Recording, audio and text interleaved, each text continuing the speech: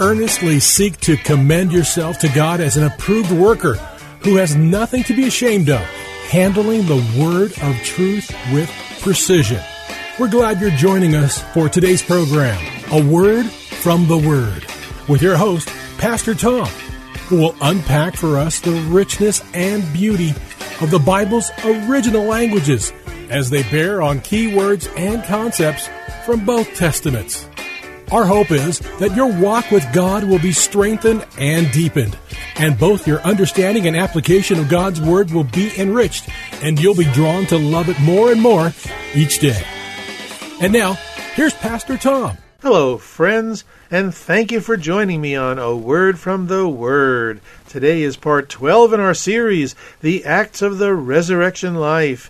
And if you missed any parts, the program podcasts are posted at faithtalk1360.com.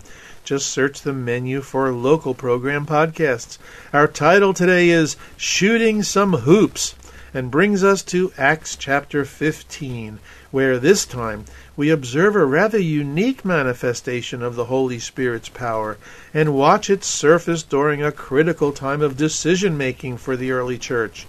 But before we get started, I'd like to share with you a unique practice that occurred in the deserts of Arabia, where a guide never lost his way. You see, this guide always had a homing pigeon with him, whose one leg was tied to a long, fine, but strong cord. Whenever he was in doubt about what path he should take, he simply released the pigeon, and it would strain at the cord to fly in the direction of home. This unique practice earned him quite a reputation, and throughout the region he gained the nickname, the Dove Man. The Dove Man. I wonder what the spiritual parallel might be for us Christ followers. Friends, have you ever thought of yourself as a Dove Man or a Dove Woman? Perhaps it's time we start thinking and acting like Dove Men and Dove Women. After all, isn't one of the most familiar manifestations of the Holy Spirit in the New Testament a dove? You recall the account, right? It's in Matthew chapter 3 when Jesus was water baptized by John the Baptist. And here's the key verse, verse 16. The heavens were opened, and John saw the Spirit of God descending as a dove and coming upon him, Jesus. The very next verse, Matthew 4:1, says, Then Jesus was led by the Holy Spirit into the wilderness. The point here being that the Holy Spirit, our heavenly dove, if you will, is not only willing, but able to direct our paths as we, in self-denial, humbly submit to His unerring supervision. Well, friends, in Acts 15, it becomes apparent that an issue had been simmering ever since Ananias had been told that Saul was God's chosen instrument to carry the good news to the Gentiles. Recall chapter 9, verse 15. Shortly after that revelation, Peter's vision of unclean animals hammered the point home even further. Recall chapter 10, verses 9 through 15. Well, it's becoming abundantly clear that the proclamation of the gospel was no longer to be limited to a particular chosen people.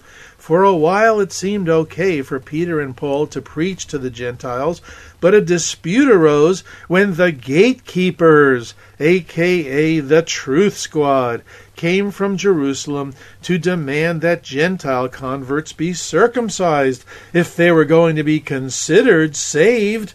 Now, friends, you know as well as I do, every church has its own Truth Squad, right?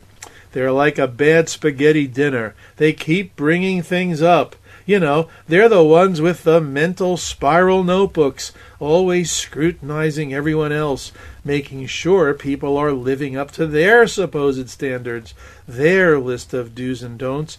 After all, their list outlines the true Christian life. But their true colors always come out when you hear them say, well, Christians don't do that, or Christians don't dress like that, even Christians don't go to those places. Well, these first century quote-unquote Judaizers got more than they bargained for. Paul and Barnabas argued strongly against forcing circumcision on the Gentiles. The ensuing deliberations actually bear a close resemblance to an early evangelical Quaker model. The early evangelical Quakers, who became known as Friends, made an incredible contribution to the body of Christ with reference to the decision-making process, which I highly respect. In fact, it was these early Friends who desired to bring back some first-century church practices, including the decision-making process.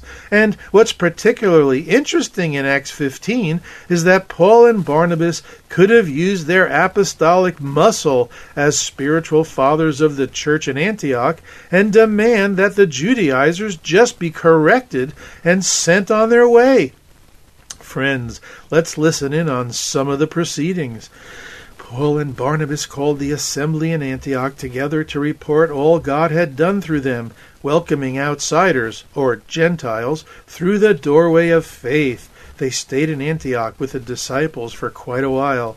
Their peace was disturbed, however, when certain Judeans came with this teaching: unless you are circumcised according to the Mosaic custom, you cannot be saved.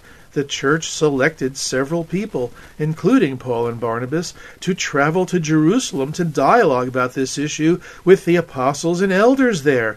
On their way they passed through Phoenicia and Samaria and reported to the believers there that outsiders were now being converted. Upon arrival in Jerusalem, the church, the apostles, and the elders welcomed them warmly, and they reported all they had seen God do. But there were some believers who belonged to the sect of the Pharisees. They stood up and asserted, "No, this is not acceptable. These people must be circumcised, and we must require them to keep the whole Mosaic law." The apostles and elders met privately to discuss how this issue should be resolved. There was a lot of debate, and Peter finally stood up and said in part, "My brothers, you all know that in the early days of our movement, God decided that I should be the one through whom the first outsiders would hear the good news and become believers. God knows the human heart, and He showed approval of their hearts by giving them the Holy Spirit, just as He did for us. God made no distinction between them and us. So it makes no sense to me that some of you are testing God by burdening His disciples with a load that neither our forefathers nor we have been able to carry. No, we all believe that we will be liberated through the grace of our Lord Jesus Christ. They also will be rescued in the same way." There was silence among them while Barnabas and Paul reported all the miraculous signs and wonders God had done through them among outsiders.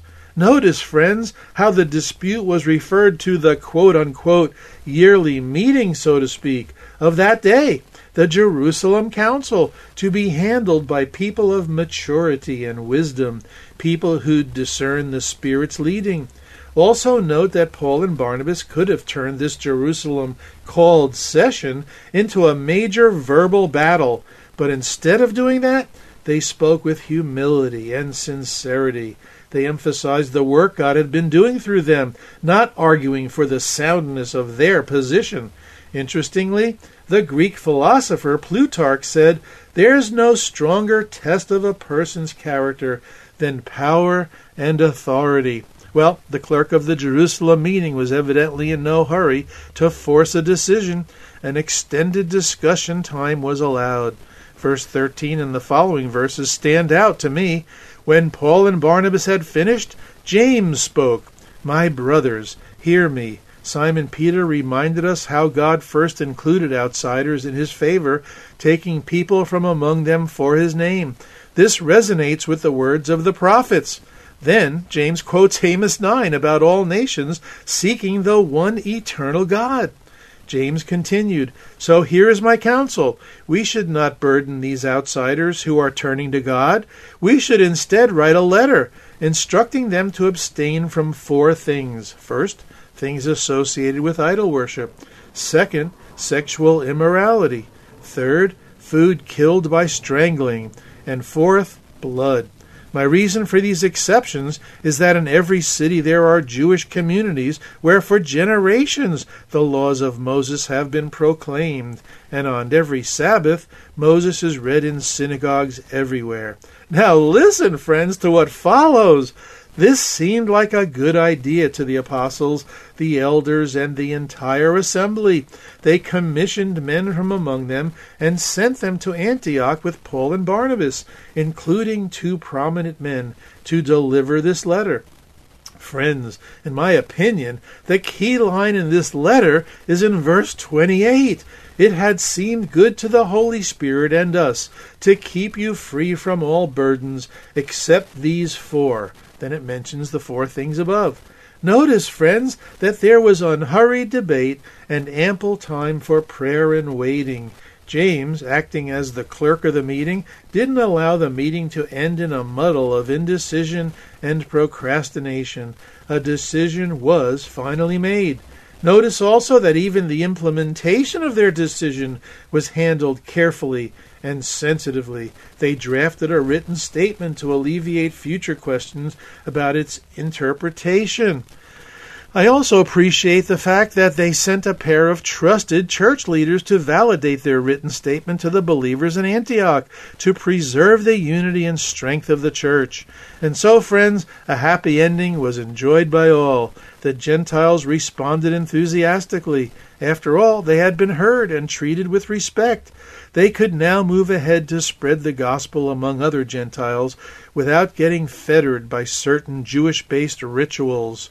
The dispute was settled peacefully, resulting in a stronger bond of fellowship and unity than existed before the dispute arose. Now, friends, I owe a debt of gratitude to Mr. Lon Fendel in his 1986 article for this characterization of the Jerusalem Council meeting. I adapted and edited some of it for this program. I'd also like to share some insightful observations made by Jack Wilcuts in his 1982 book, Why Friends Are Friends. First, in major decisions, notice a congregational form of government was implemented. Second, the apostles and elders acted as advisors and guides for their leadership roles, but did not function as bishops or with authoritative control. Yet, weighty members like Peter, Barnabas, Paul, and others at the council meeting were certainly influential. Third, notice that no voting was mentioned. Action involved a divine-human combination that included the confirming witness of the Holy Spirit. Fourth, notice that the Holy Spirit unveils His will to a communal assembly as well as to individuals within it. Fifth, their final decisions were corroborated with or validated by the Scriptures, their Old Testament. Sixth, a minute or written report of the action was prepared by the presiding officer and was read for approval. And seventh, the decision was communicated in writing to other Christian assemblies affected by the Jerusalem Council's resolution. Now, friends, I realize it's hard for us some 2,000 years later to grasp what the big deal was here and why this crucial meeting had to take place. Just suppose for a moment that this meeting didn't take place. Imagine the Holy Spirit didn't prod the early apostles and Messiah followers to think outside the religious box, if you will. There'd be no church. It's likely we'd not be meeting as Gentile congregations in our own respective facilities. It's likely, just as the early Jewish Christians became known as the sect of the Nazarenes, that we too'd be called Nazarenes, literally. Christianity would go no further than remaining a sect within Judaism. We Gentiles who received Yeshua, Jesus, as our Savior, would be accepted in the same way first-century proselytes were accepted into the Jewish community, by becoming Jews first. And the primary outward sign of our conversion would be for men to be circumcised, and then we'd all be required to observe the law of Moses. The notion of salvation through Messiah would simply become an add-on to the already established Jewish religious rituals and practices. Who knows? Each of our local churches might be meeting in the local synagogue in our town or city, and we'd become known as the sect of the Nazarenes there. Just curious, friends, do you know where the local synagogue is in your town or city? Like we saw for Paul, is our heart's desire and our prayer to God for them, their salvation, according to Romans 10:1. After all, salvation was the issue at stake in Acts 15, wasn't it? Recall Acts 15:1. Certain people came down from Judea to Antioch and were teaching the believers, unless you are circumcised according to the custom taught by Moses, you cannot be saved. And it's interesting that the actual letter dispensed opened with this statement: Greetings, we have heard that some went out from us without our authorization and disturbed you, troubling your minds by what they said. And then it goes on with, Therefore we are sending Judas and Silas to confirm by word of mouth what we are writing. It seemed good to the Holy Spirit and to us not to burden you with anything beyond the following requirements. And the 4 things were said earlier are listed. It certainly appears, friends, that this band of Jewish believers were making every effort to protect their turf. After all, these were converted Pharisees, per 15:5.